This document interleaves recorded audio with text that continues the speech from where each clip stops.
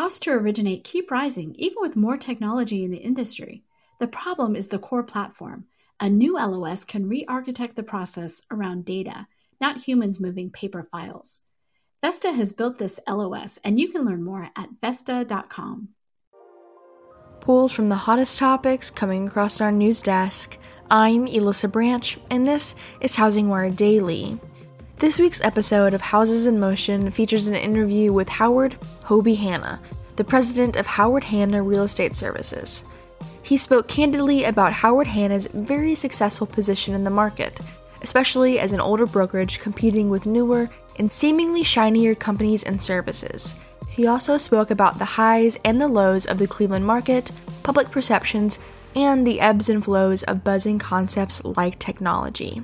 But before you listen, here's a brief word from our sponsor. Regora is an appraisal management software company dedicated to modernizing residential appraisal and valuation.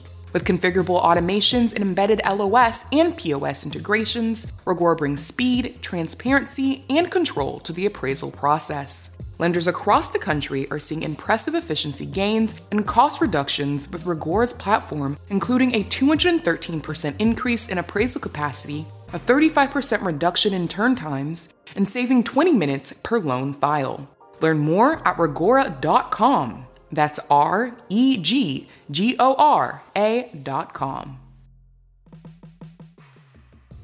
Hello, and welcome to Houses in Motion, part of the HousingWire Daily podcast feed.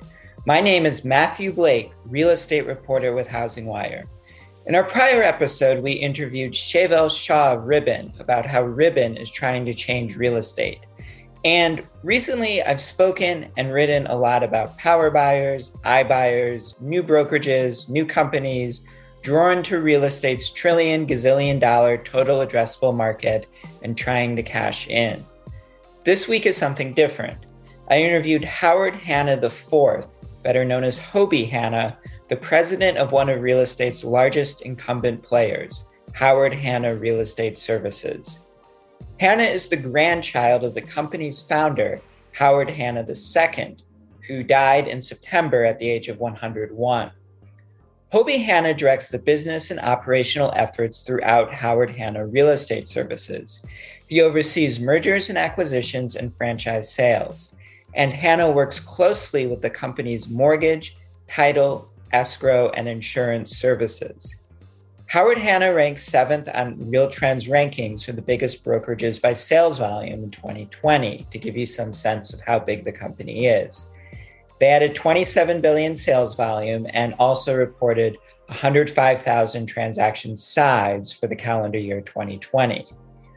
So I discussed with Hoby Hanna where his brokerage fits into the current U.S. real estate economy and how to stay competitive amid competition from new brokerages and also self-styled tech companies and mortgage lenders investing in real estate.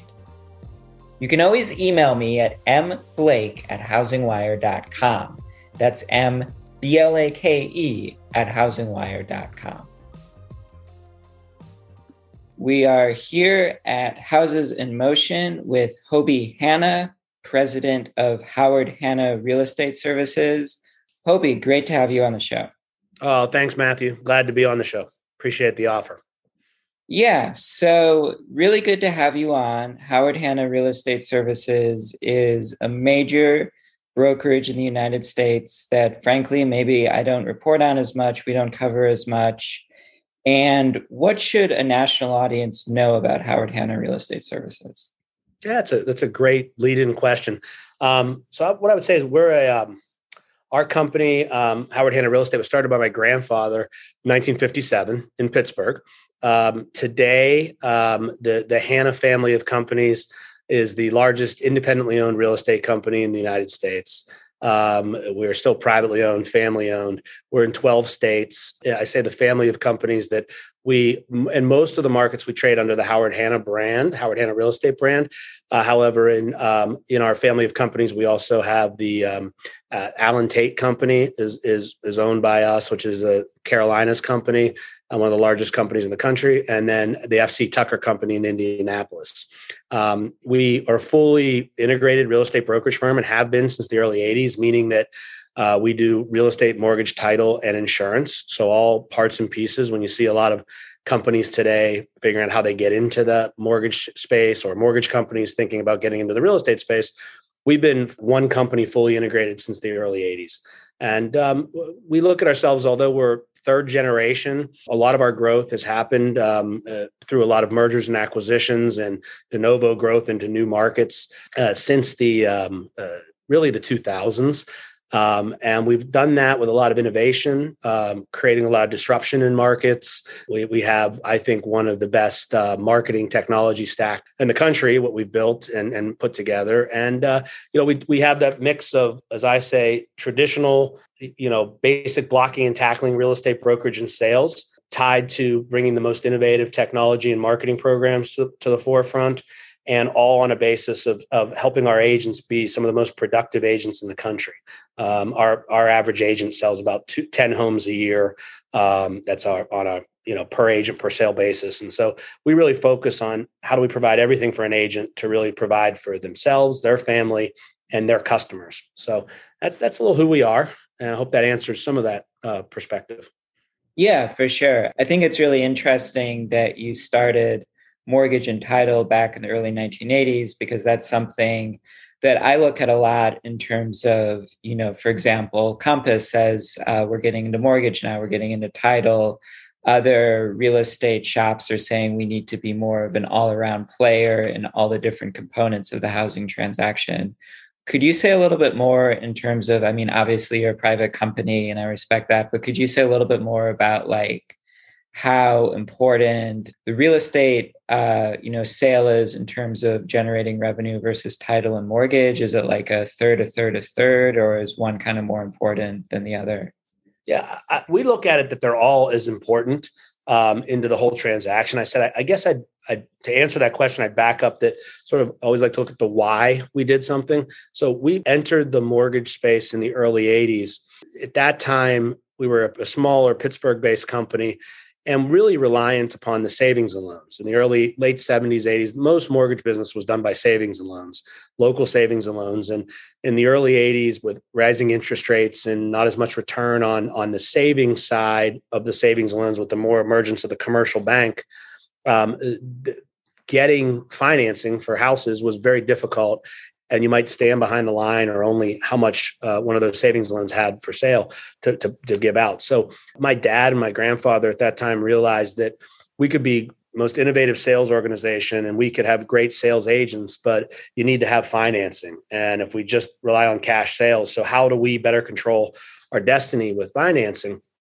And so they bit the bullet and cobbled a bunch of money together and went out and borrowed from a teacher's pension fund that was doing mortgage loans that I think 16% interest rates when the prevailing rate was 18. And when we started that, we said, our mortgage company was set up to service the customers and clients that were working with Howard Hanna agents. And that's still what we predominantly do. That's our culture, is that we're not a real aggressive refi shop. We're really focused on the purchase money business. In traditional market, we do about 8% refi. Maybe over the last couple of years, it's been about 15 of our total mortgage portfolio. But we've grown to be a mortgage bank where we're doing over $3 billion in mortgage lending. It's a core competency of our business. Our market still is. We don't really advertise to the public as much as we do to our agents and their clients and customers, our offerings and our rates and product and service. And it is as important as all the other pieces. Same with title in the markets where we have title companies to be able to help the cost and the transaction, the process. So we think we're driving some really, really competitive total pricing down. In terms of distribution of the company, brokerage, and this is a focus for us. The Hannas all started in I started in real estate sales. Everybody, so the brokerages are probably the core love to begin with. So we look at it and say that brokerage is never to be a loss leader for one of the other businesses. The largest revenue source we have is the brokerage business, and the other parts and pieces. So we're probably globally about 36% of the revenue comes from brokerage, and then we're probably another 15 from mortgage, And then title, insurance, and some of our other business operations make up the balance of the total scope. So it's brokerage first, and then everything drives off the brokerage business. Yeah, and you've made obviously some huge brokerage acquisitions with Allen Tate, for example. Have you done the same with mortgage at all? We have, but mostly it's been through acquiring the affiliated mortgage companies that were tied to a brokerage firm, or that they had maybe a joint venture partner and said, "Hey, why don't we buy the mortgage group and put it all together?" So, that's where we've bought a JV mortgage brokerage firm in Cleveland that was affiliated with Wells Fargo years ago and rolled that into our existing mortgage company. We acquired an independent mortgage brokerage firm in Buffalo and Rochester and added that to our existing mortgage firm that we had there. So we've done probably over the years 3 or 4 mortgage acquisitions as well as brokerage acquisitions. Yeah. And one more thing on the mortgage, if I'm understanding you correctly, it sounds like predominantly purchase. It sounds like a lot of this is dependent on sort of like, I guess, as they say, an attach rate where like you're basically able to successfully persuade Howard Hanna real estate agents to nudge their client to the mortgage affiliated. Is that an accurate, fair way to say? That's accurate. I mean, it's interesting. We nudge based on having great loan officers and service. Mm-hmm. It's interesting. Our real estate agents hold our affiliated mortgage company to a higher standard. By that, I mean, if we don't do a good job, they don't let us forget because they look at it. It's called Howard Hanna Mortgage. So they feel like it's a direct reflection on them and their business. So we have to like always up our service game and our pricing game as much as possible. And then the other thing is that what we really try to do is every one of our branch offices is more or less set up like a mortgage branch as well. So they see the loan officer, they're integrated, and we're able to do a lot of things around where I think part of it comes to play is that we're able, when we build that culture and it feels like one team and people are really connected, what we're able to do is get the mortgage process early in the funnel and not by having to buy leads and redistribute things. It's if you're really creating the culture, it's that our loan officers, through their relationships with the agents, they know when an agent has somebody in their car looking at houses. So we're getting the pre-approval earlier. They come to an open house or they walk into an office. So we're really early on getting that top of funnel without having to like try to do it all through lead generation and so on and so forth. So it's a nice complementary, really we use an internal concept of one team, one dream, which is really that we're all tied together to create this value of home ownership and help it be effective for all consumers in all markets. A couple of questions about where Howard Hanna operates and first off, you guys obviously started in Pittsburgh. You're now big in North Carolina, big in Ohio, Indiana. What is the median home price, or what can you say is sort of the quote unquote average client that Howard Hanna might work with? I'd say probably across the board median, we're probably about $240 in terms of sale price. We, in a lot of markets, are really strong luxury. I think for example, like both Pittsburgh and Cleveland, above $1 million, we're around 60% of the homes sold above $1 million. We've really grown up focused on that luxury without it being a boutique luxury brand. We just have agents and programs that really tie to that. But our bread and butter in most of our markets is that $230, $240 price point. Now it varies. Virginia Beach, Charlotte, Raleigh, price points are higher. We're in New York, New Jersey, Westchester, Rockland, Bergen counties where the sale price is significantly higher than it is in Detroit, Pittsburgh, Cleveland. But so we sort of have as many markets as we can covered, but we haven't just tried to be a niche. We've tried to be able to service all price points, whether it's first time buyer or the person moving into their luxury, dream home. It's everything in between in a core city, in a core market. Yeah, I think the markets you're in are really interesting to look at because they've gone through a lot of changes, good and bad, economically. Yeah. And so you specifically are based in Cleveland, and which Cleveland is known perhaps unfairly as an economically depressed region in the country. What can you say about the area's housing market? Does it have the same high demand and low inventory as the rest of the country?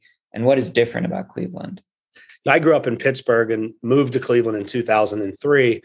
And somebody might say, well, Pittsburgh and Cleveland are pretty much the same city. They're 2 hours apart, other than having an intense football rivalry.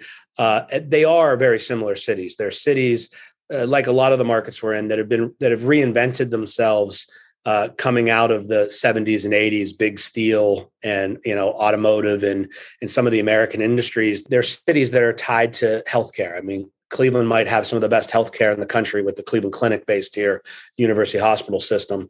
And same with Pittsburgh as an example. Same with a lot of those markets. It has technology that's emerging with some of the universities like Case Western Reserve, Cleveland State doing some incredible programs, John Carroll University, Akron, Kent State. You got a great college population. So a lot of people are staying here with new innovation, and those universities sort of looking at how they embrace new technology, a new startup, a lot of strong banking businesses in these markets, PNC, Key Bank, to name two that are pretty national players based in cities like that. And then you've got a lot of people that just are passionate about being from Cleveland, who are family generational businesses, privately held companies, multi-generational privately held companies. So because of that makeup, it might from the outside look like a depressed market. But it really is an emerging growth market, more than one may think, and has a lot of excitement on its future. From a housing perspective, it looks like everybody else. We are seeing a low supply, high demand. We have a lot of those people from those colleges and universities that have decided to stay here, who might have been renters, are now buying, but we still are very affordable. So you could look at a first-time home and you could still find something in a great street, great neighborhood, great house with a backyard between, depending on the neighborhood, you want $150,000 to $350,000. You still have that entry-level product, which has pushed its price, obviously, because of the demand and the lack of supply. We have a real challenge in a lot of our markets of lack of new construction, and that's trails different ways. It's because of the lack of some of the national builders being in a market, the smaller builders never recovering from the recession, and then a lot of entitlements and just like every city, communities that it's slow to get development done and it's costly today. I do think, like every city, we're seeing a challenge of what I would call real affordable housing, that under $200,000, coupled with same thing with newer rental housing for shelter and demand in certain neighborhoods. But it's, I love cities like Pittsburgh and Cleveland and Detroit and Buffalo and Rochester and, markets that everybody else who's probably watching your podcast, like, why would they be doing business there? Well, we're still, selling 130,000 homes in those markets. And then you add in the greater New York tri-state area with our markets there. And then you add Charlotte and you add Indianapolis and Raleigh and a lot of great emerging markets. So we're sort of, we've done probably 25 M&A deals that taken us into markets in the last 10 years, and we'll continue that. And we think we are a consolidator of brokerage firms that maybe are looking for an exit in a lot of targeted cities that are out there that we're not in today. I mean, like, I've been to Cleveland several times myself, and there's whole areas that seem, like they could really use new construction, and it's sort of an older housing stock compared to, a lot of times I'm reporting on, Phoenix, Atlanta, Tampa, or something. Cleveland's completely different story than that. So could you just elaborate a little more on like why supply is low in Cleveland? Why haven't, if the demand is there, as you've described, like why haven't builders come in and constructed in some of the more vacant areas or less developed areas in Cleveland?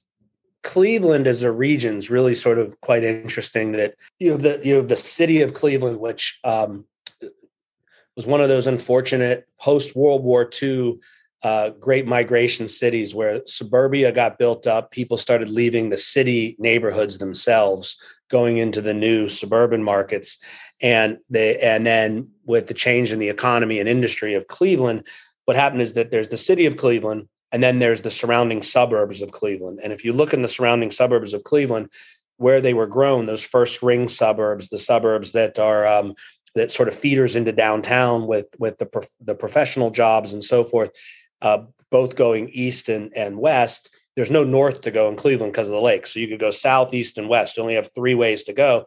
And those desirable first ring suburbs or areas, they were either developed with large parcels like community I live in that was developed post Second World War, you can't have less than, I think it's 3/4 of an acre on ground. So if there was a patch of land, you couldn't put density. So a developer might not be able to say, how do I get greater density, therefore getting greater affordability? Then you go to the city itself.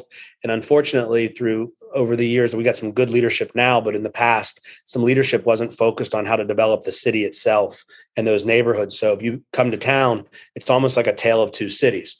It's like you could see parts of downtown Cleveland that are close to the city it's just a shame what has happened. And it hasn't happened like over the last 5 years. It goes back since the 60s that you saw these neighborhoods just be vacated and left. And that's where we need more growth. That's where we need more. And it's not just housing. It has to be the retail and the transportation and community. And the city's doing some great things to improve that. And now it just takes those developers and builders to take that chance. I think, my hope is that within some of the infrastructure bill for housing, I don't know that we need any more subsidized first-time buyer loan product with today's interest rates and down payments. I think we need something for builders and developers to say, hey, if I come in and develop housing in a marketplace, how do I keep the pricing down so it stays affordable for what's new? And I think that's been our challenge the last few years, is that it's just so expensive to build in any market. And we don't have Phoenix where it's just, okay, one swap of land and another, and having population increases. I mean, our population's sort of what it is. We're not having huge migration like you might see in the South and Southwest. You might see it reverse when everybody runs out of water and they need the Great Lakes. So, but that might not be in my lifetime. Yeah, no, the Great Lakes, amazing resource. I'm right by Lake Michigan, Lake Erie. You do have a good water supply there. Oh, yeah. So let's transition into a couple of big picture issues in real estate brokerage. The first, you mentioned at the start, the technology stack that you have for Howard Hanna agents. And technology is a frustrating word for me because it's used so readily to mean some different things. And so generally, this is like my understanding is that like technology means for agents, platforms, perhaps in the form of an app or an internal company website that can organize data for them, that makes lead generation easier or connecting with clients easier, or it provides the means to make so-called paperwork easier for closing a deal. What is your definition of technology as it relates to brokerage, and what kind of technology does Howard Hanna provide to its agents? And I guess my third question is, how might that technology differ from your competitors? You led into like a really good point, the frustration of the use of the word technology. And I think if my CMO watches this, she would get really upset with me for earlier saying that I think we've got a great prop tech stack, because she even says, let's stop. The industry always wants to call everything technology because that's a buzzword. It makes it seem disruptive or sexy or whatever it may be. When the reality is, you're right, there's two pieces of technology. There's the back of the house technology that allows something to work. But really, for the brokerage business, it's really marketing. Years ago, we had our own TV shows that were Sunday morning TV shows. And, it was like a Sunday morning open house, and you could sit, have your coffee and see, here's the houses that are open today, and here's 4 or 5 photos. Okay, we never referred to that as technology. Well, there is technology for us to produce something and put it on a television, right? But we just called it marketing. We called it TV marketing. We didn't get into that we were using technology to work with the studio, to film it, put it together, and then feed it from a satellite beamed into people's houses. And somehow with the advent of the internet, everything has to be technology. Everything has to be a buzz. Like, oh, we've got great tech. We've got prop tech, fintech, okay.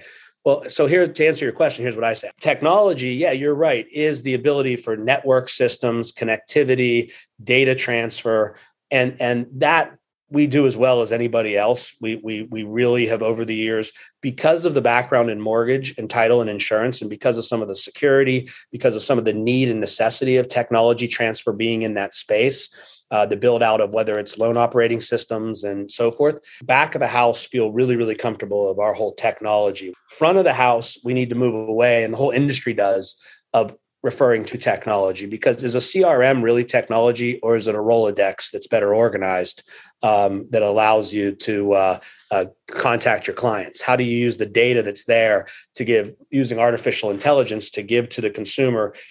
We can give you signals and codes to why you should be contacting this buyer that's in your CRM or potential seller, because we're finding data points that are telling us that for different reasons, reach out, whether it's what their footprint's doing online, whether it's because we're finding that people who've been in houses in Cleveland Heights, Ohio for 7 years have a propensity to list their home right now. We have so much of that data, and we're able to distribute that through CRM products to our agents.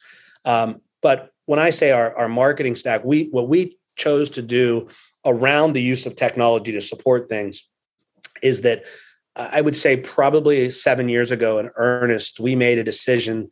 We looked around the industry. We saw people that were building their own technology and calling it proprietary. And we saw a lot of brokerage friends 7 years ago, putting so much money into that and putting so much capital expenditure. And then we'd find that they might not be in business 3 years later, that they were draining what is already a tight margin business to try to develop something that quite honestly is pretty ubiquitous and you could buy off the shelf. And that maybe there's a lot of technology companies that's what they do best. They don't try to be real estate brokerage firms. They try to develop software and technology that's based in marketing solutions. So what we chose to do as a directed choice is we said, we don't want to build, we'd rather buy. But based upon our buy and creating partnerships that have a technology suite that we could use that's really marketing, we said our goal has to be completely integrative. So 7 years ago, we said we're going to create a platform that has single sign-on. And it's really a marketing platform. Our hub, which we call it marketing platform, is single sign-on. And within there, we connect a CRM. Within there, we connect automated marketing pieces. Within there, we create the ability to post or boost on social media. Within there, we create lead management flow and make sure it flows. We partnered or as a vendor product like Spacio. It was the old open house sign-in sheet digitized, and it had some bells and whistles around, a great product. Well, when we took that product and we said, we're going to buy it from you and give it to all of our agents, we said, number one, it has to be able to connect to Real Scout, another vendor we use, so that it creates that Real Scout, and it has to all three have to create back into Moxie, which is what we build a lot of our platform on, so that it directly goes into our Moxie Engage CRM. So we take three vendors, disparate vendors that didn't work together prior to that. And we said, if you all want our business at all, you all figure out how to make it talk, sync, and connect. And so that's been our model. Every vendor we use, a marketing product that comes to us, could be a listing presentation tool. It could be a boost product for social media, for Facebook. No matter what it is, we say, hey, if it can't all integrate and live on one platform, we don't care. If you don't have the open architecture, we won't buy your product. And that's what served us really well, so that when we go to our agents, they're not going to different dispersed products. And at the same time, we're not spending a lot of our capital and resource and time trying to build something to say it's proprietary. Now, what we have done, which I think is unique, is we've invested, as we've looked at some of these products, we've taken sort of the OEM automotive company model and said, do we want to have a cash drain on getting into technology? Or are we better to say, hey, we really like your product, so we'll invest in your company. And by investing in your company, we have a little more seat at the table, influence, look at how we do it, and make sure that we're giving some direction. But we really, therefore, then look at that vendor, that company, as a true partner, not just as an investment, but as a partner. And so that's why I think we've built we've built an infrastructure that's around connectivity. And then the agents, it's all at their fingertips. So they're not using dispersed products, and we're able to connect it for them. And I think that's what makes our product unique. How would you say that real estate agents, because of what you just described, how are they better able to, let's say, for example, leads? How are they better able to either get a lead or follow up on a lead in late 2021 than, say, 1991? Because we take every lead source and we're driving that lead back into the CRM, a single dashboard where everything is, and then that automatically connects to whether it's a campaign for drip marketing, a follow-up says we score a buyer lead. This is somebody really active, so let's be a little more proactive with what we're dripping out to them and sending out to them in an overlay. It at least to the agent puts everything in front of them. Now versus 1991 where a market would have been different, and somebody might have got a call from a newspaper ad, and they might have gotten a little pink slip of paper that said, here's the caller's name, here's Matthew Blake and here's his phone number and he's interested in 123 Elm Street. Well, okay, I could call you back, but as an agent, what was I going to do with that piece of paper? The good agents had everything from little index cards to a Franklin Covey planner to all kinds of different systems to follow up with people. And basically what we've said is those were marketing systems. And now they're here for you on a platform, on your computer, on your iPad, on your cell phone, within an app-based product. And you just go in and pick and choose. What I'd say hasn't changed is that no matter how much you use technology to simplify marketing for people and make it automated and make it easy to use, there are so many real estate agents that, we show them, we tell them this could make their life easier. And because they hear technology and because our agents go from 20 years old to 70 years old, they hear technology and they get a little overwhelmed when they hear the word technology, which is why we try to bring it back to marketing and a system. And then we have other agents that, I think one of my top agents who probably does $100 million worth of sales a year, I don't think he uses a CRM whatsoever, and he sells a lot of his CRM is this guy going out publicly to sporting events, country clubs, nightclubs, restaurants, and work in a room and everybody knowing that you want to get your house sold, here's who you call, and so there's still a lot of that in the business. And I think sometimes when we try to force marketing or force technology on our agents, because we think it's a balance of, we'll get there as an industry, but nothing moves that quickly. And you got to remember that a lot of successful real estate agents are doing it without technology or within a marketing system that works really well for them. And that's what makes this business beautiful, is that it's not automated to such a degree. There's people of all, size, color, shape, weight, look, gender that do great, and they do it in their own way. Do you think COVID has pushed more people to have a tech-focused approach to their leads? Oh, I think without a doubt with leads and even just communication. Yeah. I think when everybody was shut down specifically, just a call like this, a podcast like this, or, how many agents today that we still do have virtual open houses, that they're not comfortable meeting clients and customers at a traditional, 1 to 4 open house on a Sunday afternoon, but they're promoting on our website that they'll do it virtual and you can just sign up and they're at the house walking around, showing you, answering questions in a Zoom based feel. Or, a lot of times agents are even pre-showing houses or doing a pre-listing appointment using technology like this, having their leads come in and understanding how to score them a little bit more so they're following up on the right people. So I think it definitely has pushed. But then again, I still see a lot of agents that, we feel we got great adoption on programs, and I'll say, why aren't you using this? And they just don't see the value to it because they think their business every year is having a trajectory of growth and it's working for them. One last big topic I wanted to do is the level of competition in brokerage right now. Compass has grown in a money-losing way, but they have grown partly by recruiting talented agents, including, as you're well aware, talented agents in the Pittsburgh area. EXP has grown. EXP is growing in North Carolina, a big area for Howard Hanna. Then outside of real estate brokerage, there's iBuyers, there's the so-called power buyers. There's a number of companies, mortgage lenders, Rocket Better. They claim they can do something in real estate, catapult real estate into a new business era. My question for you, what is the level of competition today? Is there more competition than when you started in real estate? And how is competition different? That's a great question that we think about all the time. There's always been competition.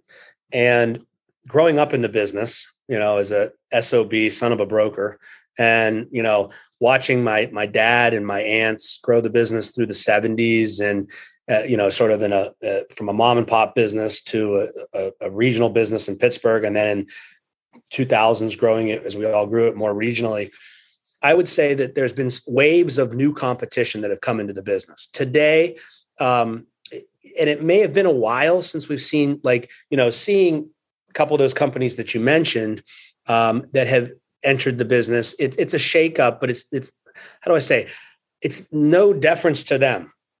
I don't see anything new. And what I mean by that is if you look historically, I mean, many people who, especially young people who are in the industry, don't know Merrill Lynch was the largest real estate company in the country at one point in time. Yeah. Yeah.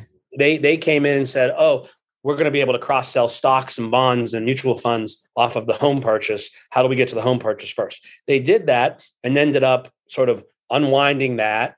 And I think, if I'm not mistaken, they sold it to Sears. And Sears came along and said, oh, yeah, we're going to get all the home sales and the home product sales. And then that got spun out to Prudential. I sort of lose track of where all that went, or maybe, Realogy came in and Coldwell Banker bought one of them. I mean, then Realogy came in and said, we're going to buy multiple brands in the early 90s. And it was the first time a publicly traded company said, we're going to take Century 21, ERA, we're going to multiple brand to get market share in cities and do crossover. Home Services of America, Warren Buffett. I mean, somewhat of a disruptor, you could say, coming in and buying good legacy branded real estate brokerage firms and making an impact. They weren't publicly traded as a separate entity, but it was, the disruption of saying Warren Buffett has money, Realogy's publicly traded. Here's what they're doing. Merrill Lynch being in the business, Prudential being in the business, GMAC came into the business. We're talking some really big entities that entered the real estate brokerage business. And every time that all those folks came in, I think it's been great because it's forced everybody's game up. It forces, and who wins in the end of the day, to me, is the consumer. That, does new money and the fuel of money make the process easier? I mean, even Zillow and Microsoft, I remember we were all going to be out of business.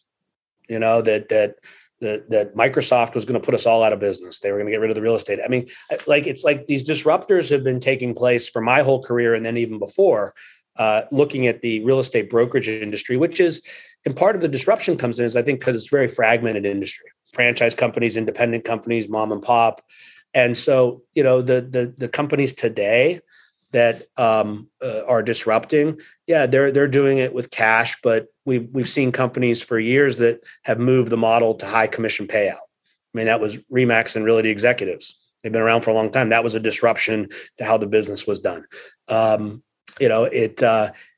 Seeing mortgage players say, hey, we can come into this, that hasn't surprised me.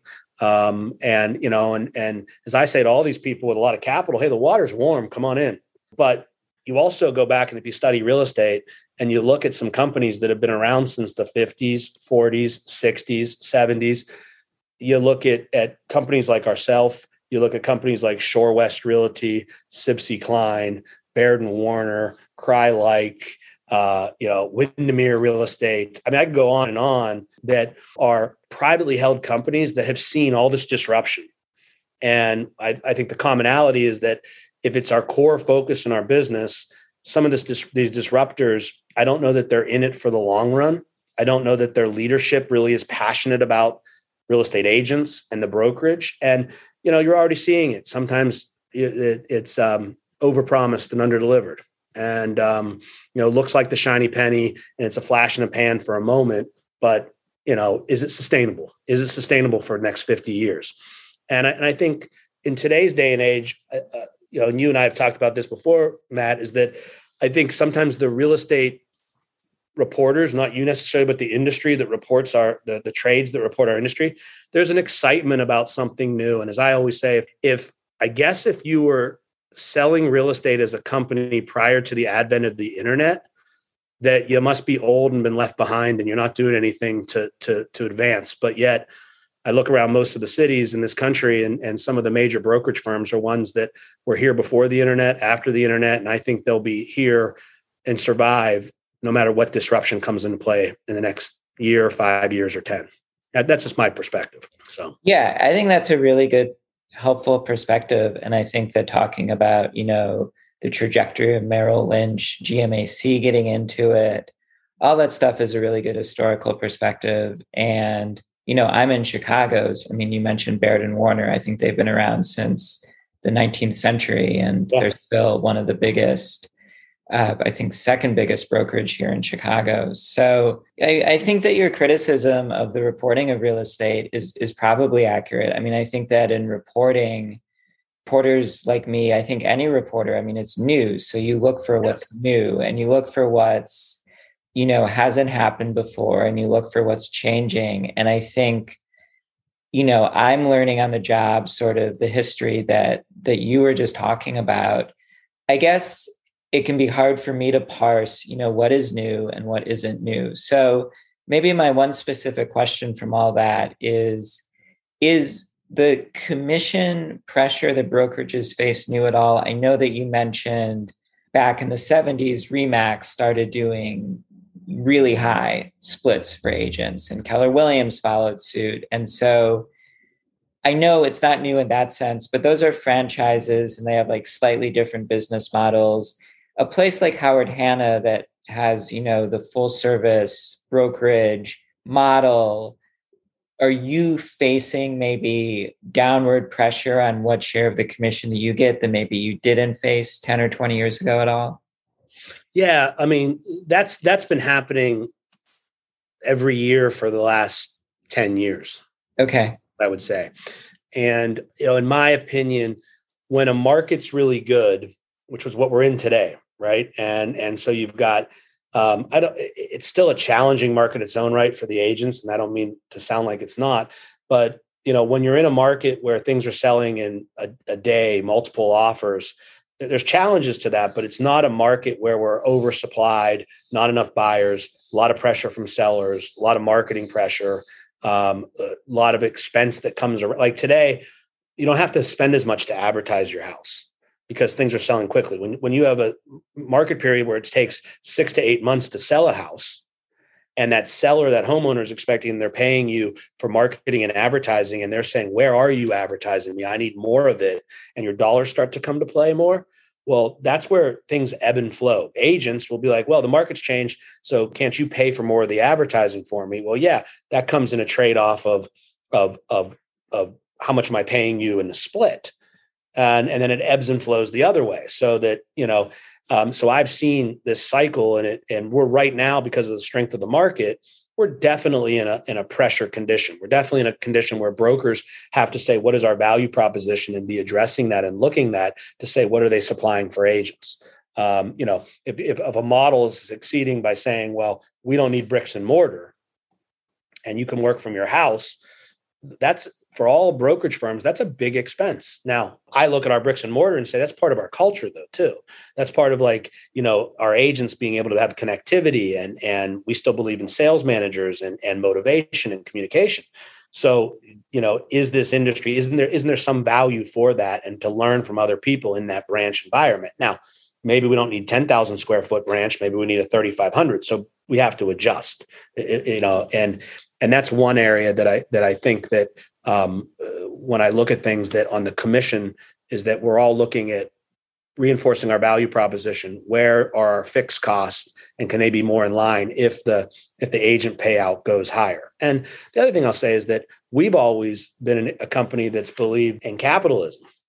And it's like, okay, our top agents, we're paying them very, very handsomely, and giving them choice and saying, but here's the services. So at this level, here's the services we can provide you. At this level, we can't. And what we're finding is that when they do investigate and they look, whether it's no matter what the brand or model, you have to weigh the whole picture. If it's just split that matters to you, then okay, I can pull a lot of resources away so that I can make a margin.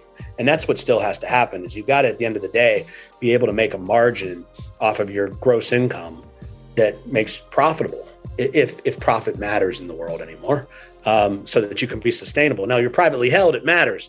The shareholders I answer to are family members, and they have high expectations of what we do. Maybe Wall Street and the venture capital world just believes that unicorn real estate brokerage firms are going to, when's the business plan to make it profitable? Where does it change? And, because if it's not part of the plan today, when the market shifts, when things aren't as good, how are they going to have to claw back? Where does a company claw back and get income from? Are they going to charge the customer more commission and fees? Or are they going to get it from the agent? And so at some point in time, you have to prove that you can do well in good markets and in bad markets and in, equalized markets. And that's just how I feel. So it's always been a pressure. And you have to look and say, are you offering fair commission plans for people to grow their business? And that's why we'll pay handsomely and support our top people. And, as you're growing through the levels, we think we pay very, very fair for all the services and products that we provide. Hoby Hanna, president of Howard Hanna Real Estate Services. Thank you very much for your time. Matthew, thank you. Appreciate you inviting me. Thank you.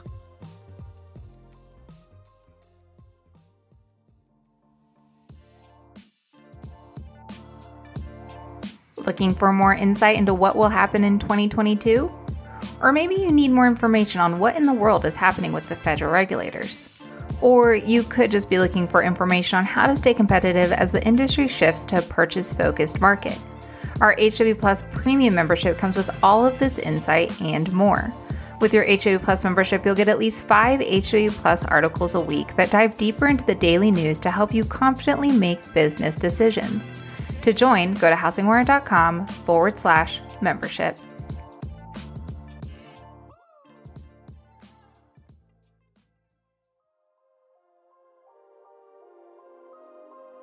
Thanks for listening to Housing Wire Daily. I hope you have a great afternoon. If you haven't already, make sure to hit that subscribe button so you don't miss out on all the hottest stories crossing our news desk daily. The podcast is now available wherever you like to listen. Make sure to tune in tomorrow.